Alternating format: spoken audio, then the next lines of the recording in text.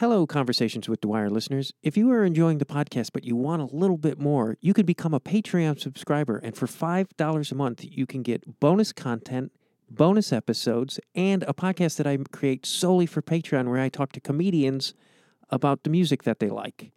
And you get a pin that was created by Charlene Yee of the Conversations with Dwyer logo. So please, become a Patreon subscriber.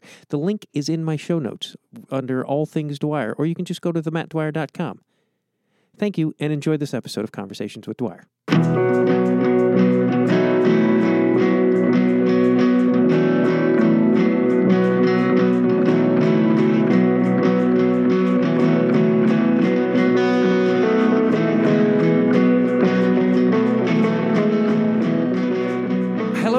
Welcome to Conversations with Dwyer. I'm Matt Dwyer. This is a music podcast, and speaking of music, that song that played me in is called Pre-California. That is from the album Fountain Fire, which came out 2019 on Drag City, and that is by Bill McKay, who is my guest today. And he's also had an album come out in 2021, also on Drag City, called Keys, that he did with Nathan Bowles. And let me tell you this. Both of those albums are really goddamn good. And if you haven't listened to Mr. Bill McKay's music before, all links to his work is in the show notes there, as well as he's got a piece in the book that came out by Perpetual Doom. I'm trying to find the title of the name of this book. Navigation to Nowhere. Phew. I actually thought of that. Didn't have to look at notes. Navigation to Nowhere. Book that Perpetual Doom put out with Ketty Wampus Press. Perpetual Doom is a great label that's also, I've had a number of their guests on the show, and they do a cassette tape of the month club. Grady Strange, who was on, I believe, last week, is put out his album on Perpetual Doom. Anyway, check out Perpetual Doom. Great work by Lou over there. But back to Bill McKay. This is a really great episode. We talk a lot about Chicago. I would call Bill a Chicago legend. I don't know if he would agree with that, but this is the case. And he's also a poet, a great writer, great musician, and I really greatly enjoyed this conversation. As I said, all links to his work are in the show notes. Please buy and support music. Don't just stream. It's important that these artists get paid for their work and eat, because you know who doesn't pay? Goddamn Spotify. That's who. Unless you get like 1 million streams, and then you might be able to buy a ham sandwich at a diner, a cheap diner. Also, if you're a fan of Bill McKay's and you like his music and you're here for the first time, thank you for listening. And I've had a lot of guests.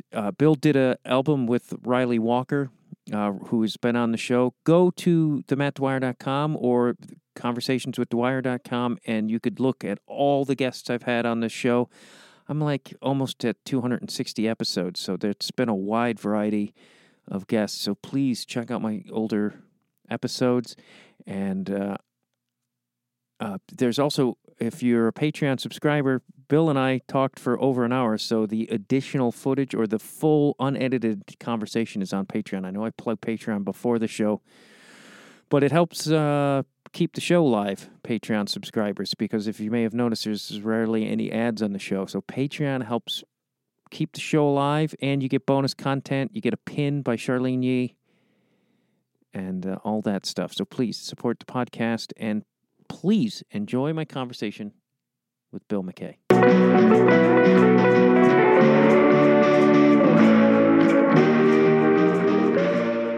Yeah, it's funny. I bet you people, which I think happens a lot, people who are, consumers of culture, people who are not in doing showbiz themselves, don't understand how often you get thrown these slide balls or whatever you call it, and things at last minute, that people, I think, assume often that all productions are sort of very well planned and everything goes as planned. And This is kind of common where you get something, like that happening. Just thinking of, weird equipment things, or all of a sudden you're not going to be able to use this thing, or, oh, there's no projector, so we're not going to be able to do the film, whatever it is, So have you learned to adapt? Because I used to, it would just, I'm panic mode about almost everything. Like if my morning smoothie doesn't go as planned, I'm in a panic. Right. I can kind of relate to that. Yeah. I feel, my anxiety and, panic reservoir is fairly full generally. Although to a lot of people, I think radiate this, or I'm told radiate this sort of Zen calm, and I often calm other people. So it's kind of like a mix, and I think over the years I have found ways to, it was very incremental, my sort of lessening of like stage fright, for example, which used to be really bad, years ago. And it's been like quite a few years that it hasn't been really a thing. And I've been pretty comfortable, on stage and looking forward to it.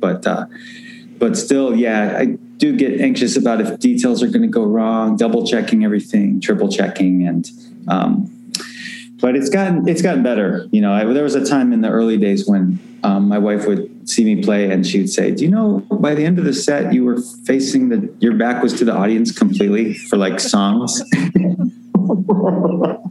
was ridiculous. Was there, but were you just like in the moment, or were you just like, fuck these people? Sometimes, no, I think it was neither. I think I was just actually so shy, which is a weird thing, right? A paradox of you wanting to be on a stage and then you're so shy that you eventually are trying to turn away from the people, from the burning intensity of their eyes. Well, Miles supposedly did that a lot. Yeah, he did, but I thought his was sort of different. Have you seen some of those concerts? Like I just watched one recently where he was, spending a lot of time circling around and his back to the audience.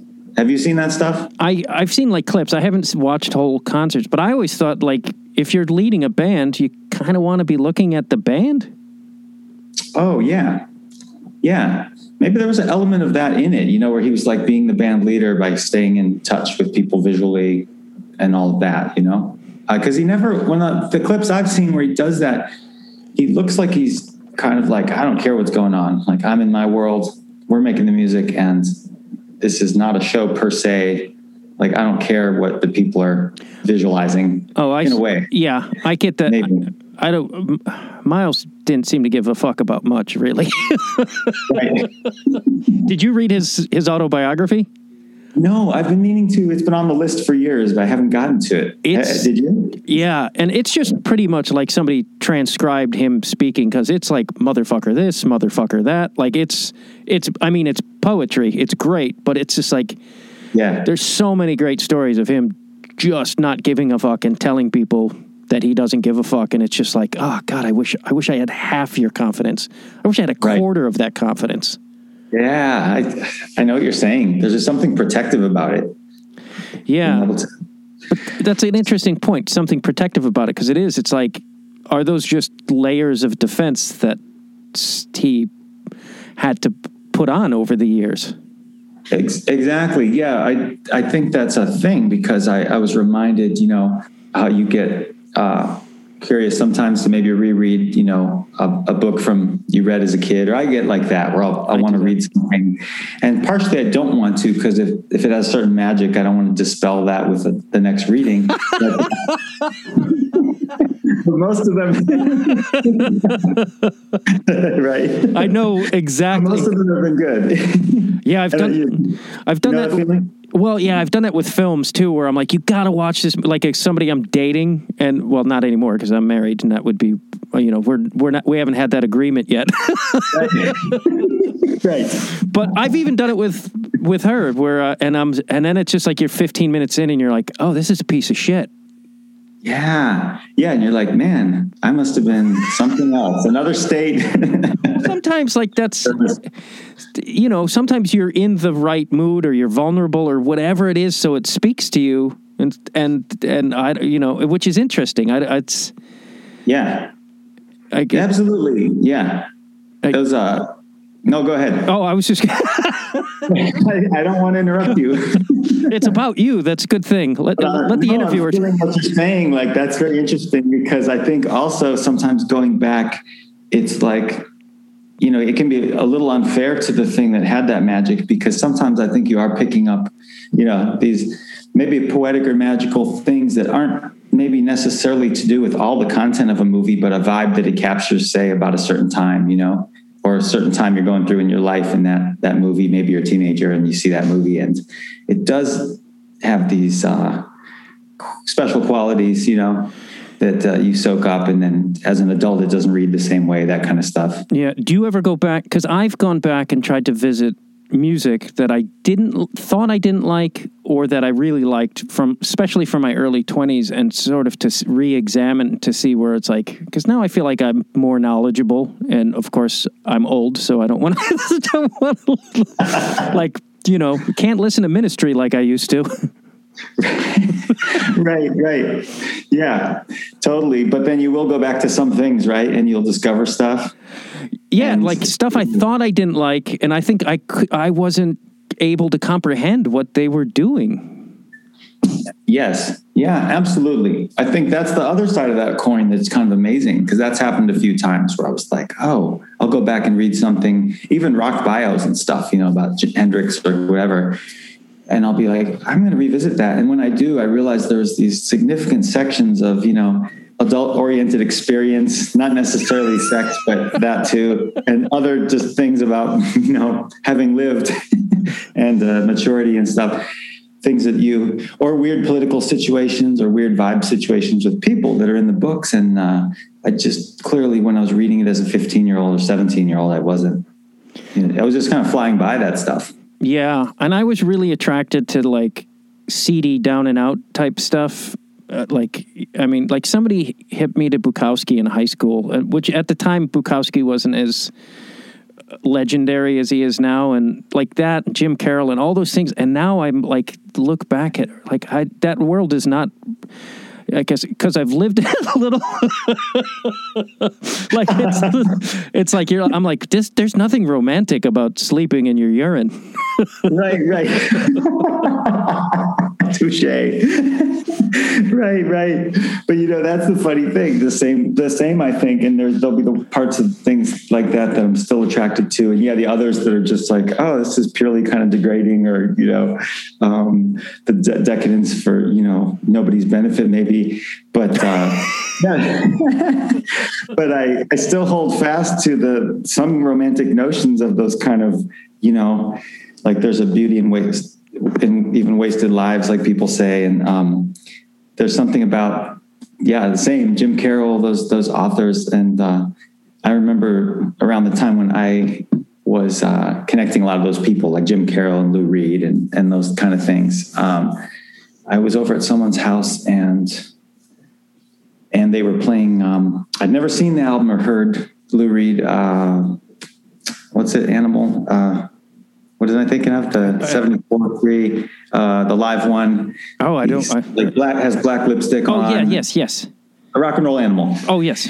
Rock and roll animal. And I was so transfixed with that cover. It was so dangerous. And I just stared at it for an hour as we listened to this album. And I thought of all that. And so, that's when I was sort of getting into that book, Edie, about Edie Sedgwick and all that. And in any case, I have a hard time shaking those romantic feelings and notions, because there was so much about that time when I was absorbing it, and the times it was about, that was juicy, it was so meaty. And not to diminish any of the artists I mentioned as artists, like I don't mean like, Bukowski just wrote about beer ships. Sure. I mean, he has some amazing passages that are just like I'm in awe of. And Jim Carroll was, I mean, I was totally. I was just astounded. Like, what are you, fucking 15 and you're in the Paris Review? Go fuck you. It's like, yeah. Right. Yeah. I'm 52 and I still struggle putting sentences together. You write poetry, do you not? And you were attracted to poetry? I do, yeah. I'm still trying to get into the Paris Review people as well. Have you? But, I do write, yeah. I'm working on a book now. Are you solely of poetry? Yeah, yep. It's been in the works for a bit, and it's been a struggle, as far as figuring out how to get it out there. And I have some people who are interested, so I'm really psyched about that. But do you still write as well? Are you writing? I've It's funny because I've returned to poetry like about a year or two ago. And it was right before I brought the podcast back. And it was because I felt my brain getting very mushy. Like I wasn't stimulating myself. And I was like very caught up in a lot of horrible life things. Like just like I lost my way, so to speak, a bit. And so I was like, I need something to spark. And so I went to poetry. And I've actually started writing poetry again. Not enough because I'm trying to... But anyway, I was going to go on a total tangent about my existence. But it's like, it's like, not to sound cliche, but it does really like enrich and feed your soul and your mind. And it's like, it's weird to me that poetry was such a respected and like, fucking Ginsberg would be a bestseller. I'm like, what happened? Yeah. It is. It's a really fascinating occurrence. I have my theories on it, but especially, which is obvious, I guess, to a lot of people now, but especially the idea that, it was sort of subsumed by popular music, especially once popular music became more and more serious and became, like Lou Reed and Bob Dylan and Lennon McCartney and so on, and Nina Simone and people writing about serious stuff that popular song hadn't always touched on before or had just kind of touched on, in a tangential kind of way. And I think that a lot of it became the people's poetry went into song.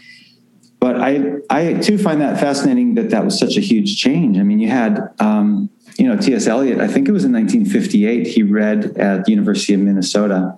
And I read that there was a sellout crowd. There was 19,000 people there. Holy to hear this, shit, that's crazy. Read it. And granted, he was a god of poetry at the time, but still. And then you had Yevtushenko in Russia was reading for, stadiums of people. And popular, like you're suggesting, these poetry books, would be a very popular book, by someone. Various books were super popular.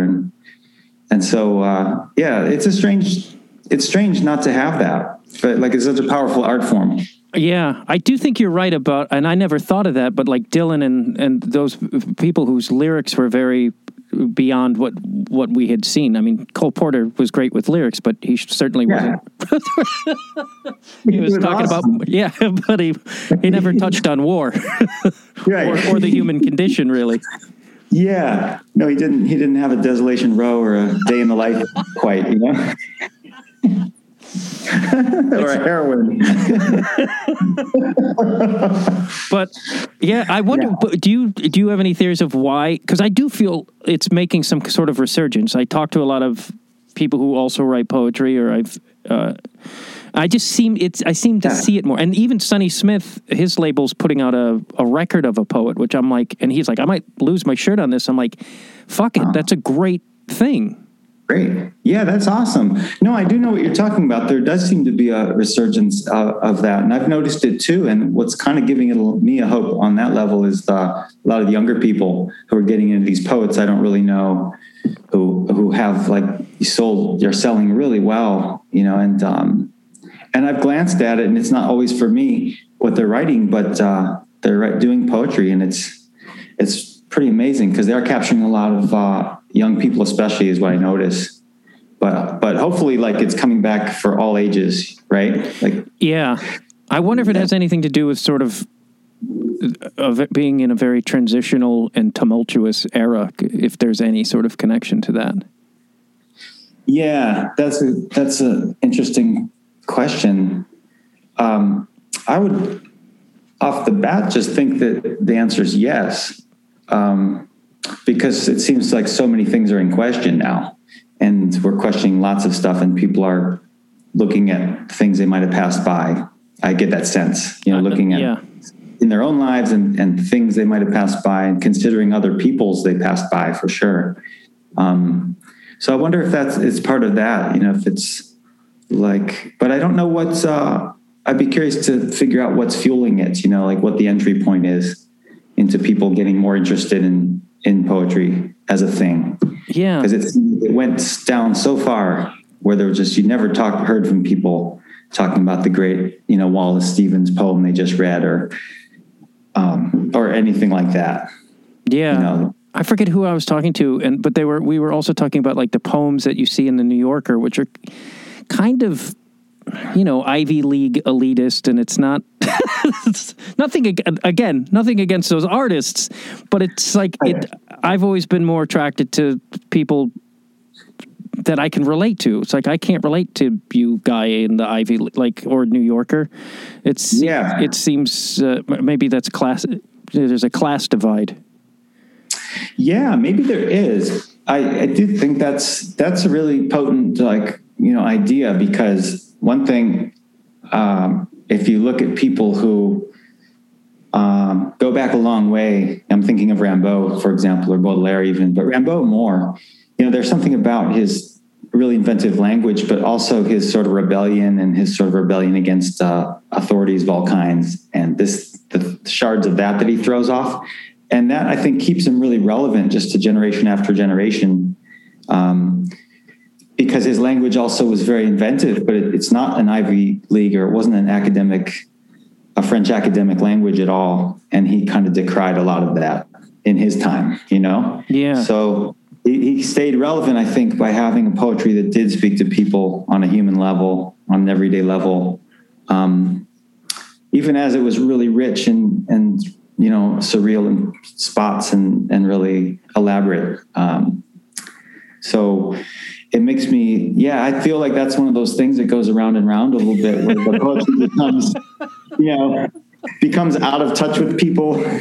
Sadly, often through academia, through academic circles in a way. It seems to become like it gets turned into this thing that focuses so much on just language itself that it sort of like loses communication or straight talking. That's a great, because even the Beats, like they were, Burroughs came from they all kind of came from money, and they all went to right. Maybe not. I think to some degree. I think certainly in his case. Yeah, definitely. But they all were going to Columbia. But they all somehow seemed to maintain some kind of. Maybe it's because they were vicious junkies, and that kept them. Maybe that really keeps you close to the street level of thought. Right. Literally and figuratively, close to the street. Absolutely. But there is something to say about that. It's like Burroughs may have come from gigantic money, but he certainly did not live a life of a man from extreme wealth. Totally. Yeah. And exactly. I think there was something about those guys in that way. And there were women in there too, like Diane de Prima and others. But that really gets me thinking about how, because they were very erudite people too, like they were very well read and amazingly so. And they knew all the classics, and they'd been through all that stuff and absorbed it all. And they were really intent to me on, breaking new ground, and they didn't want to kind of repeat that academic model, or it wasn't interesting to them in some ways. I mean, I think they did idolize a lot of the major poets that had been coming from, really involved hi-fi circles, if you will, elite circles. Who is the one guy that wrote "Sheltering Sky" was a big influence on them, and I can't think of his name. Oh, Paul Bowles. Yeah, Paul Bowles. Paul Bowles, great. He's great. Love Paul Bowles. What is it that pulled you into poetry? Like, what sparked your interest in that? Man, I think it was I almost think it might have been my mother to some degree, because she wrote a bit, and she just seemed to have that sensibility. Although I don't remember her really reading, lots of volumes of poetry per se, but the folks were readers. And I wonder if it just kind of went with the music. But I'd always been into reading, so I think it was sort of novels and things first. And then I do remember when I was growing up in my Pittsburgh years, as an adolescent or teenager, I fell in with a group of older guys, and sort of a group of 5 or 6 of us. And everybody sort of played, but some of us were mostly musicians who also wrote. And then the others were kind of writers who played a little bit. And I think it was partially through them. And they were very into the Beats, and others too, like the Thomas Wolfe, from the earlier Thomas Wolfe. not the one who wears a white suit. Not Tom Wolfe, I should say. I wonder if Tom Wolfe is pissed about Thomas Wolfe. Like, fuck. Yeah, I wonder. He's probably pledged to never read him or something. But it was essentially that group, I think, got me into that because they were into Ginsberg and Michael McClure and so on, and then the more literary rock and roll too.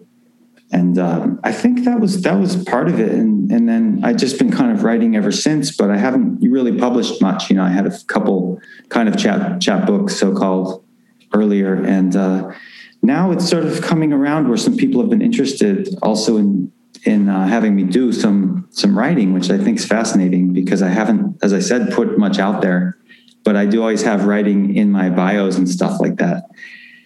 So I was curious if people are just like, let's see if this kid can actually write. He's putting a writer on his bio. That's interesting that it just, I don't know. Maybe this is too hippy dippy, which is something I seem to say a lot on here, but maybe it's just like, if you keep generating, I don't know. Sometimes I feel like there's like a cosmic steam that comes with it. Like if you just keep doing something that somehow people pick up on it. Does that sound way too fucking goofy in the head? No, not at all. No, not at all. I think that's very observable phenomenon, in my life anyway. Because there's been things like that I just, just some tenacious bulldog part of me or something. I'm not going to give up on that thing. And then it's, those have always borne fruit, it's interesting. And people, I think too, when you work on stuff, I've always noticed that eventually people just kind of, people are way more intuitive for the most part than they even give themselves credit for, I think. And they just start to pick up that you are working on that stuff or you're somehow involved in that area. It's a strange phenomenon. Yeah. I also feel like in Chicago, there's more, that's just a thing. Like when I was there, that the philosophy of good work always finds its place and finds a home, which, guess what? Los Angeles, not the case. I was afraid of that. But because I was like, I'll just do what I do, and people will like it, and they like it, but they don't want to buy it. But that's neither. But Chicago, It seems like there's just there's a work ethic and a better, I guess, respect for the work. We were just talking about this the other day. I think it was me and my wife were talking about this, and I kind of agree with you. It's a strange, it's almost strangely receptive in a lot of ways to expression for such a epic city. A lot more so because you always think the bigger cities have those avenues, but they're going to be impossible to get to in a way, right? Mm-hmm. And like New York, LA, and stuff. But for such an epic city, in a lot of ways, to me, things seem like they getting to avenues of expression seems like it's easier in some ways than other places. And there does seem to be just a gung-ho thing about like, we don't care how big this thing is. It's just the seed, but let's go with it. And let's see where it goes. And we'll start this little theater thing in somebody's living room, or we'll start, this series in this bar that doesn't even really want us to be there. We'll prove that they need us. We'll prove that they value us. And then lo and behold, I've seen this happen many times here where the thing just grows like an acorn and just, becomes a tree and it just goes on. And a lot of these things, then become these long series. And I like to think that's probably what happened with Second City even, but it certainly has happened with, music series at the Hungry Brain and other people doing like small theater, say, that's blown up, Yeah. I actually started at Second City. I was there throughout the 90s. So you were there. You were there. Okay. So yeah, and it did. It started basically at University of Chicago as an improv group, and then it sort of, which was originally the Compass Players, but like Mike Nichols was in that group, and it became. Wow. And of course, that's amazing. I did not know that, the origins at all. It's pretty incredible. It was the main guy whose name now I'm flaking on, but who started it was like, for the work, it was a theater meant to be for the working class. And of course now it's a corporate monolith.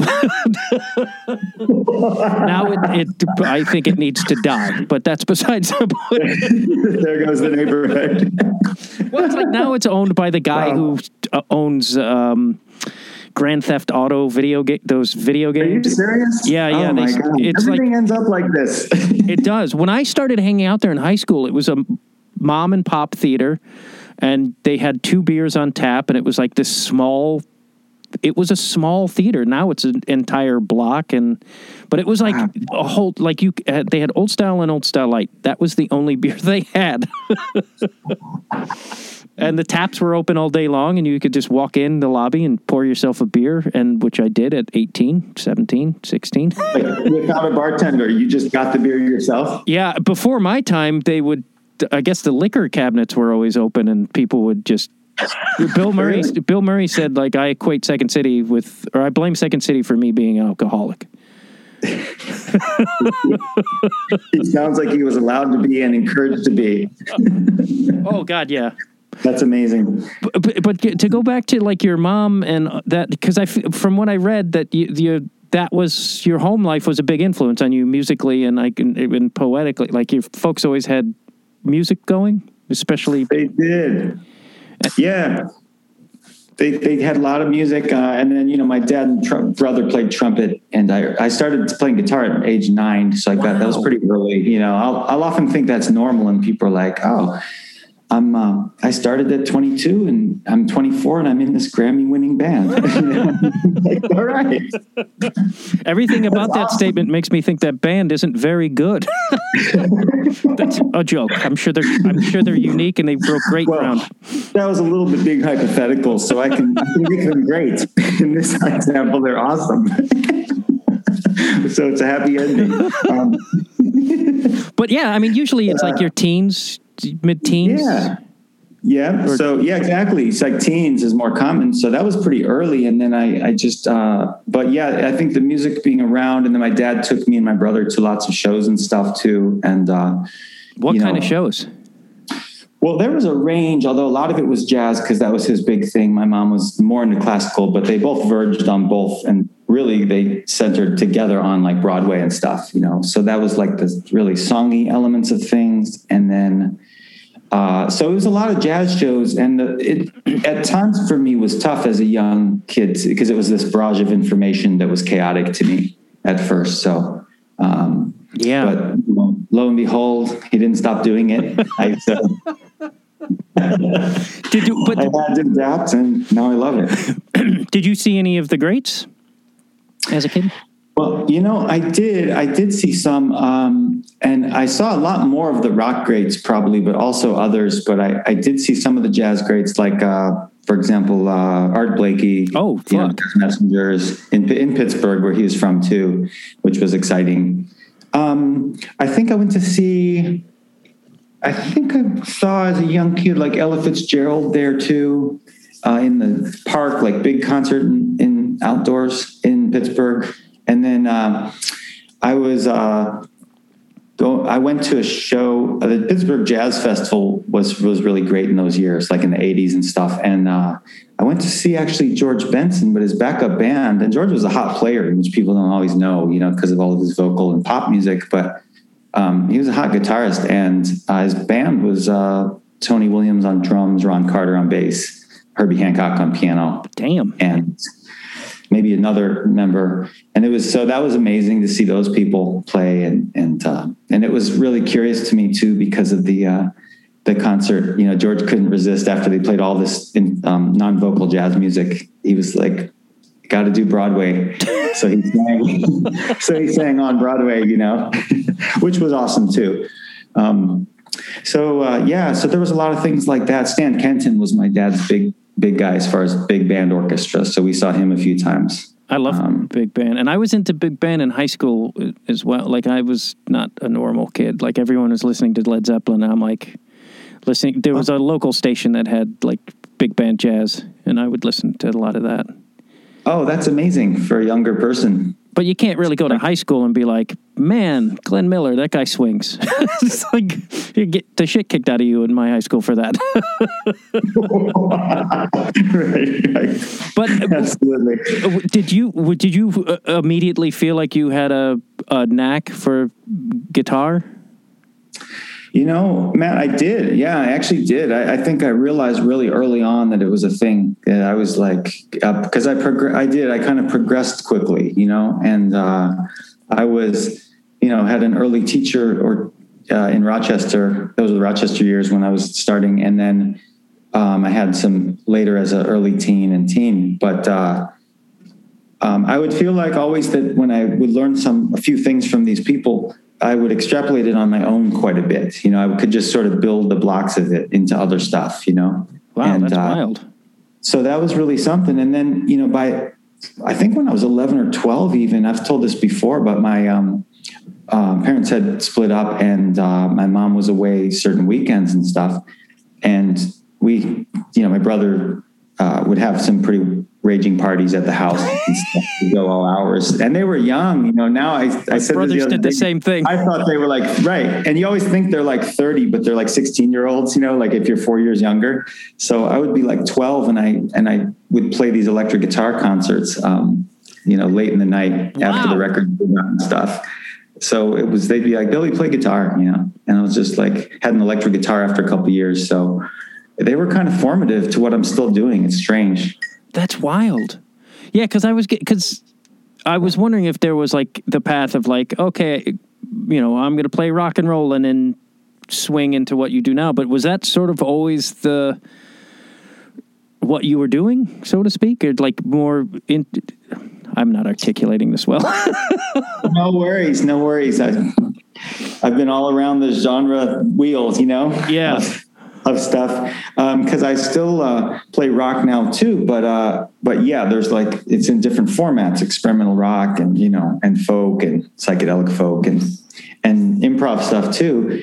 But it was definitely it was centered on the early high school bands were rock bands, and like I said, I still play things with vestige of or definite rock and roll now too, but those early things, were based on all of that stuff, Zeppelin and all that music, and high school bands, that were cover based, and it was coming from all that, the Kinks and Beatles and all that stuff. So, but I always had an ear for the other things because I'd had that listening to that jazz and classical music, and I had some classical lessons as a kid too. So it was all really cool to me, which is what I remember. It was like I had all those different people from Miles Davis to Hendrix, to Segovia or whoever. Yeah, I mean, viable musical role models, Yeah, just even like to have so much of that variety of music playing as a kid, I think, because we do that at home, and I have a 5-year-old, and she will request Coleman Hawkins, and I'm just like, fuck, I would. Really? Yeah. Wow. She'll like constantly be like, can you put on Coleman Hawkins? And I'm just like thrilled, but I'm like, and I don't know what path she'll go on. And I know high school, she'll be like, I'm into whatever the fucking shit band is that people are into. I don't mean to sound judgmental, but because she'll listen to Disney stuff, but some of that's great. And not to knock that either, but you get into bad things when you're a kid because everybody else is listening to bad music. Absolutely, they poison your mind. But the fact that she already has that foundation is wild to me, and I'm like, okay, so who knows what that's going to lead to? But to have the reference level, I feel like, and I had that reference level, and it puts you one up on. You did too. Stuff. Oh, absolutely, yeah. I think that's the thing too. I think whatever she probably gets into later, like it won't erase that background. Yeah, and a lot of it for me is like like nostalgia. My grandparents listened to a lot of big band and like the Mills Brothers and stuff, so that has always been a go-to for me because it is comfort and safety on a psychological. Yeah, no, I can see that. I find myself returning to a chorus line for that reason, I think. It's just gorgeous writing and singing, but those tunes, Yeah. bring me back to a really kind of just a warm, sacred zone of some sort. And, Is there a similar, because you write poetry, and I don't know like what the approach you take to creating either, but is there a similarity, or are they two vastly different approaches you take to create a poem to, say, a piece of music? Is that a broad fucking question or what? No, that's a good question. But it's just the fact we're talking about poetry at all is amazing. Yeah, no, I guess if I thought about it, I would say it's similar. I think it is similar because, there's those tunes where you're really lucky, and those poems, which is probably really 5 or 10% only, I think, where they sort of pour out, and that's basically pretty much it. You're not going to change much, and you kind of do it in one sitting. It just sort of happens like that. And I think that the general other thing for me with both forms is that it's that they are, how should I say, I may get all of the raw material of it, but it's going to be edited a lot, or maybe only a piece. I have the A part for a song, but I need a B and C or something, and then that might be a lot of chiseling, like a little more like craftsmanship or something. It's inspired, and I don't think there's a big dichotomy between what's inspired and what's kind of, chiseling away. Because that editing process can be really inspired. But yeah, so I think some of them just grow in a fragmented way and putting pieces together. And sometimes pieces together that have been, I had a piece one time, a riff that was looking for its mate for like a decade, literally a decade, 12 years maybe, I think it was. Finally, I had this other thing and I was like, wait a second, those two go together. And then they did, and they went together into this tune called The Bystander. And then it was great because, then we played it for years. It was like a staple of my live set to play this thing. And that's so wild. It's really something, right? Yeah, it's so strange. And do you, does the riff live in your head this whole time, or do you have it on a piece of paper as well? Because I forget things. That's why. Yeah, I'm blessed with a good memory for stuff, but it doesn't stop me from freaking out like I'm going to forget everything. So I typically, I've been trying for a long time. What's the immortal method for recording things forever? So they'll stay in a spot and always be there. But really, I try to put it in a few formats if I can, record it on phone even, record a file or do a demo sometimes. I used to write everything, actually. I would notate stuff. And I did that for a while with the songs with lyrics too. But at some point it got a little daunting where I didn't feel in that mood to notate. But I liked when I was doing it. That was a nice way. And I felt like, things are being stored in multiple formats, Yeah. But I do try to do basic demos and just, on a recorder or something and keep it. But also it would just live in my head, and I'd return to the riff every couple months. Yeah. And see if anything. I was wondering about that. If there's sort of a Zen sort of just like, all right, I'll put it out, put it out there. And if it comes back around and finds a home type of, because I've had like ideas, I'm like, oh yeah, that thing, and then like while I'm working on something else years later, I'm like, oh, maybe I could shove this in there, and it's like wild. Yeah, it is wild. So that's happened. You've done that as well. I mean, there's like a spiritual aspect to that to me, or that's how it feels. It doesn't feel like it's like going Zen or in Buddhist or something where it's just like, all right, I gotta fucking stop thinking and let these things fall in place, which is a hard concept, I think, for a lot of people to conceive or to understand. Oh, right. Yeah, to conceive of not conceiving. Yes.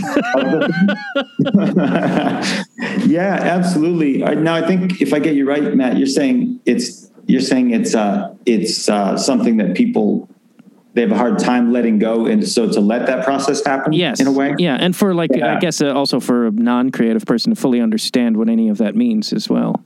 Thank you for helping me articulate, Bill. Because sometimes I start with these things and then it just becomes about discovery, not what I have in my notebook to the right of me. Me too. No, absolutely. Me too. And I hope the person, at the party doesn't just turn away with their drink and start running. But I like to go off on tangents that I haven't quite figured it out yet. That's fun. Well, that's, but that's, I mean, I'm always in a tangent in my head. So it's once in a while it just meets the mouth. Right. No, that makes a lot of sense. And I think that the thing with, I think with that moment it is something that's so, getting into a space of just letting things happen in a way is like so, I don't know, so like mistrusted by our culture in lots of ways.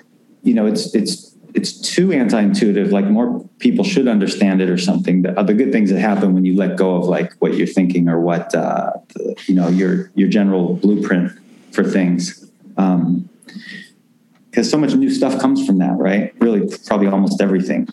Yeah, comes from space where you're clearly like drawing on stuff. Of course, you've been alive. You know, you're drawing on your life, but it's to let it be new.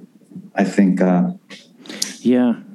Has to involve that. Yeah. I also think like when with like on a business in the business of show business that you can't just be like, well, this is the basic idea and give me money and I'll figure it out as I go along, which is like how I would rather do everything. It's just like, oh, it'll work out. I just, but you need to know everything now. Well, that's sorry, because it's going to change. Like that's anti-creative to me. Right. No, very true. I mean, I like that thing about, and it reminds me of talking about comedy too, but I was going to say first that the great quote of Paul Valéry, like the French poet, he had this thing about that your work is not, it's never finished, it's just abandoned. And I love that idea because as we all know, you can go on forever with something and not finish it, and still think that you can sort of tweak it into some perfection it hasn't found yet. But things need to be left, needs to be. But at the same time, like I was thinking since you mentioned we were talking about comedy isn't that essentially what the people at the not bottom line, I don't know what it's called, but occasionally you see those comedy shows where people just work out their stuff. Oh, yeah. I know that comics do that all the time anyway, but they were like really specifically about that. Yeah. And I love that idea. Like it's sort of a open mic where you don't even totally know the songs maybe yet that well or how it's going to go over. I wish there would. I don't know if there are a lot of rooms, but I had a room like that in Chicago where that the rule was you had 10 minutes and you could do whatever you wanted, but it just couldn't be something you've ever done before. And it was, and I married like the stand-up scene and the Second City and improv scene. So it wasn't just like stand-ups, it was stand-ups and improvisers and people who were doing theater. So it was this wild, and some poets actually, I had some poets do it, and it was just, but it was like I think sometimes people need that a little bit of a place, a safe place to be like, okay, you're free here, and it doesn't fucking matter. Jump off, and it's harder to find, or at least it's hard to find in L.A. Oh, I see. Interesting. But I did that in Chicago. Yeah. Wow. That's. I wish I had been there for that. That sounds beautiful, and I love those kind of things. I do think some of the open mics that tend to happen in weirder spots tend to veer that way, where there's like the environment itself kind of dictates that our expectations are different and we're more open here, maybe in an abandoned building, that kind of stuff. Stuff like this. but then the people care a lot too. And that's, so that's like, yeah, that's interesting.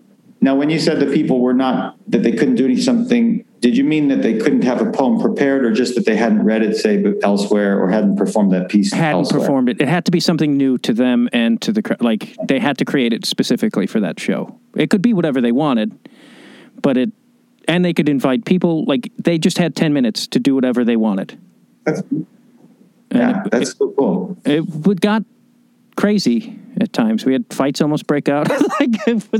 But we had started getting like a huge following and like sold out, and it like Lewis Black, like people would be in town and wanted to do the show. Like it was crazy. Yeah, that's super cool. That's exactly what we were talking about earlier about like this scene in Chicago and elsewhere, hopefully, but about things growing from a small seed. I feel like Chicago really just. I don't know what it is, but and maybe too back in that time, things were cheaper, like rent was cheaper. So people would be like, oh, this was a liquor store. Well, now it's a theater. Like that just seemed like an easier thing to do in the 90s than it is. I don't know what rent is like in Chicago, or does that sort of thing still go on? Yeah, there are things like that. I think that I know what you're saying, though. Like the things do change over and make cool, weird, like unusual adjustments to new venues. I guess probably the only thing that gets in the way of that really is where the whole area has become taken over, and the new neighborhood is like not so amenable to a venue, or doesn't thinks comics are dirty, They are, villains or something. So that kind of stuff, but it does still seem like that happens, and people do still put on things in weird spots and that so on. I wanted to ask if you because you said like you have like that riff and then it lives for 12 years, which is incredible to me. But do you have any other pieces that like you can't quite seem to finish, but you feel like there's something very magical or great about it, and you're just like, it's just still sitting there? I do. Yeah, those are, you look at them inside, you're like, if you could just be what I know you can be. I do have a couple like that. And there's been a couple of those, and thankfully I write a fair amount. I'm fairly prolific, not insanely, but I definitely produce. And so luckily that's a small amount of what's there, but there are some that have been kicking around for a while, and I'm just like, and so one of the most frustrating things is when you have a part or like a central part, say, or a chorus even, that really kicks, and you're like, that's great, but I just cannot find what leads up to it, or I can't find what goes around it, or I can't. This one I have the melody and the verse. I don't know, something irks me about it. It's not quite right, and I've been hammering away, and I haven't cracked it. Do you ever show it to somebody and be like, or do you keep that to yourself? I think some of those, I don't know if I've shown them, probably because I considered them unfinished, so I didn't. But, it'd be interesting to do so, because sometimes I think it's valid if you should play something for somebody and they're really knocked out by it. And it might just be appealing to your ego, I suppose. Maybe someone's knocked out and you're like, you're right, Jim, it is great. But because I want to believe that really bad, that it's awesome. But I think there's sometimes they do, the person though, that could be a wise idea, Matt, because I think sometimes that mirror, can help. And you're like, you can say, oh, there's something that affects, someone here. Maybe if I listen differently, I'll see what there is there that's good. That kind of thing. You can be expecting something instead of looking at what's there, I think, too. Yeah. I feel... sorry, did I interrupt? Yeah, no, I'm done. I've always been hesitant because I also don't want, if I show something to somebody and it's still a work in progress, I don't want to be tainted. I don't want them to be like, well, or give me too much confidence as well. It'd be like, and I think a lot of times when I've showed things to people, I'm like, I just want to hear you say I'm a genius. Oh, I'm not? Right. Yeah. Then I've clearly given my work to the wrong person. But there is that sort of like, what am I seeking when I'm asking this? Like, you have to be in the right place.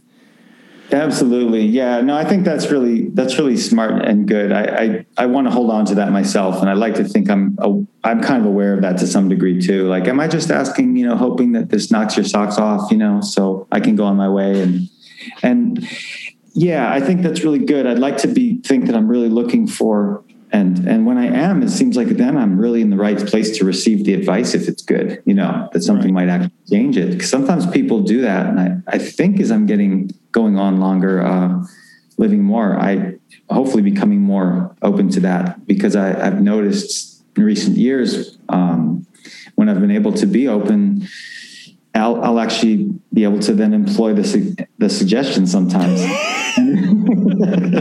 And it's often made things way better, just even a small thing. Somebody's like, it's like those people who tell somebody writing, I forget the writer, but somebody said, hey, you're always writing a page and a half too much at the end. And the story's over right here. And this cat was like, I started to do that and they were right. And then he just started to publish everything, like everything worked. Isn't that weird? That's weird. So it was interesting, but I think that too, it's, I noticed another thing too, and I don't know if is something that has affected you, but I'll notice that if you show somebody something in a state that's too raw sometimes, or too much of a rough draft, or even like a recording that's too raw, like there are certain people who just they can't hear like a little sketch of something and imagine it as fully manifested. Yeah.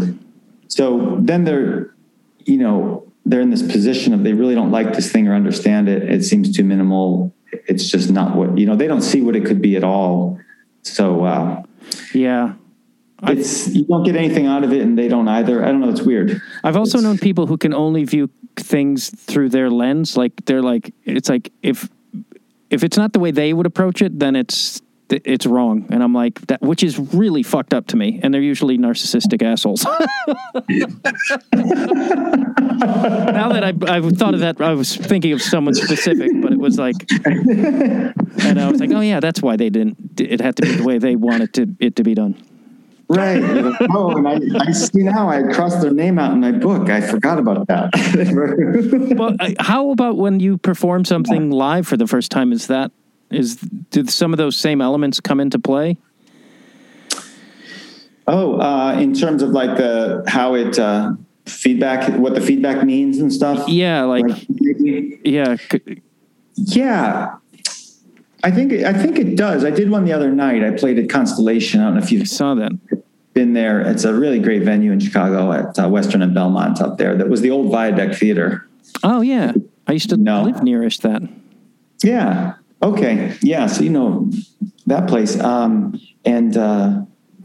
I played a show and it was nice attendance and everything was great and it was.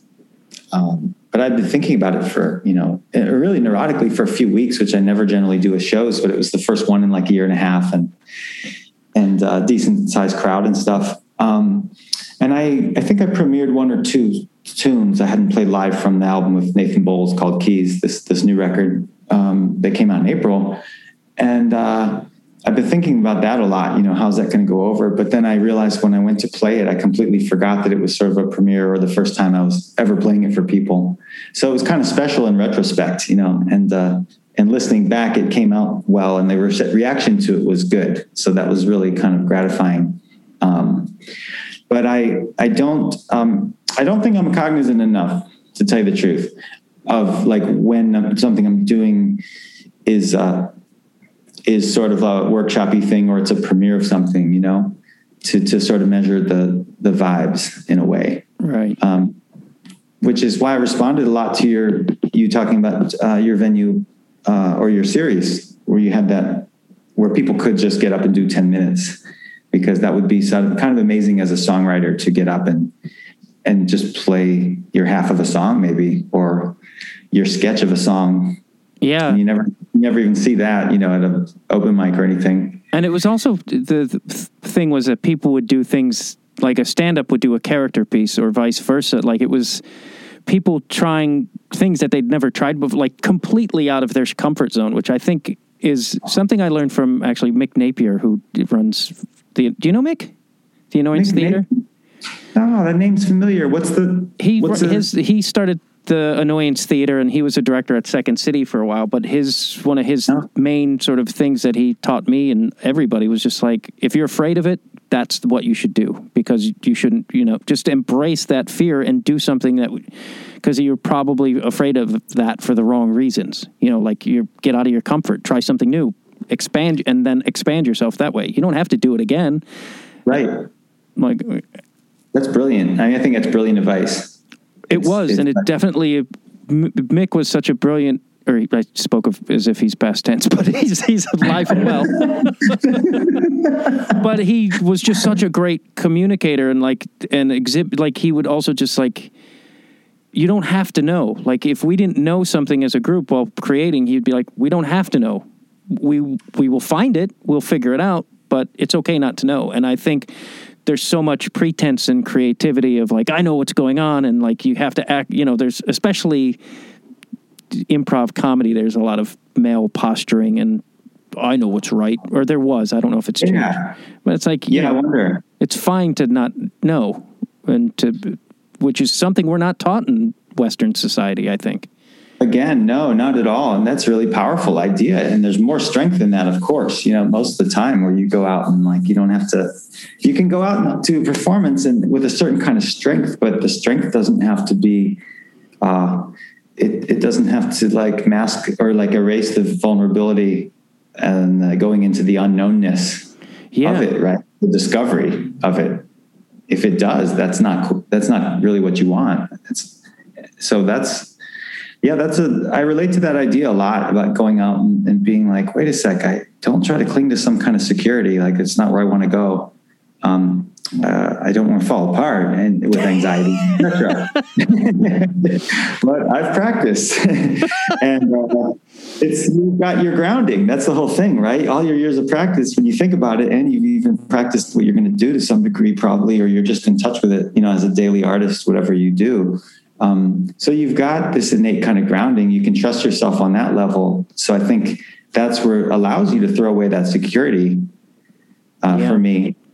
And I think that's great advice. I've always found that to be true, where I eventually had a way better time and got much more performance got a lot deeper when I let that go, Yeah. All right. But yeah, such a pleasure, Matt. I will be in touch for sure.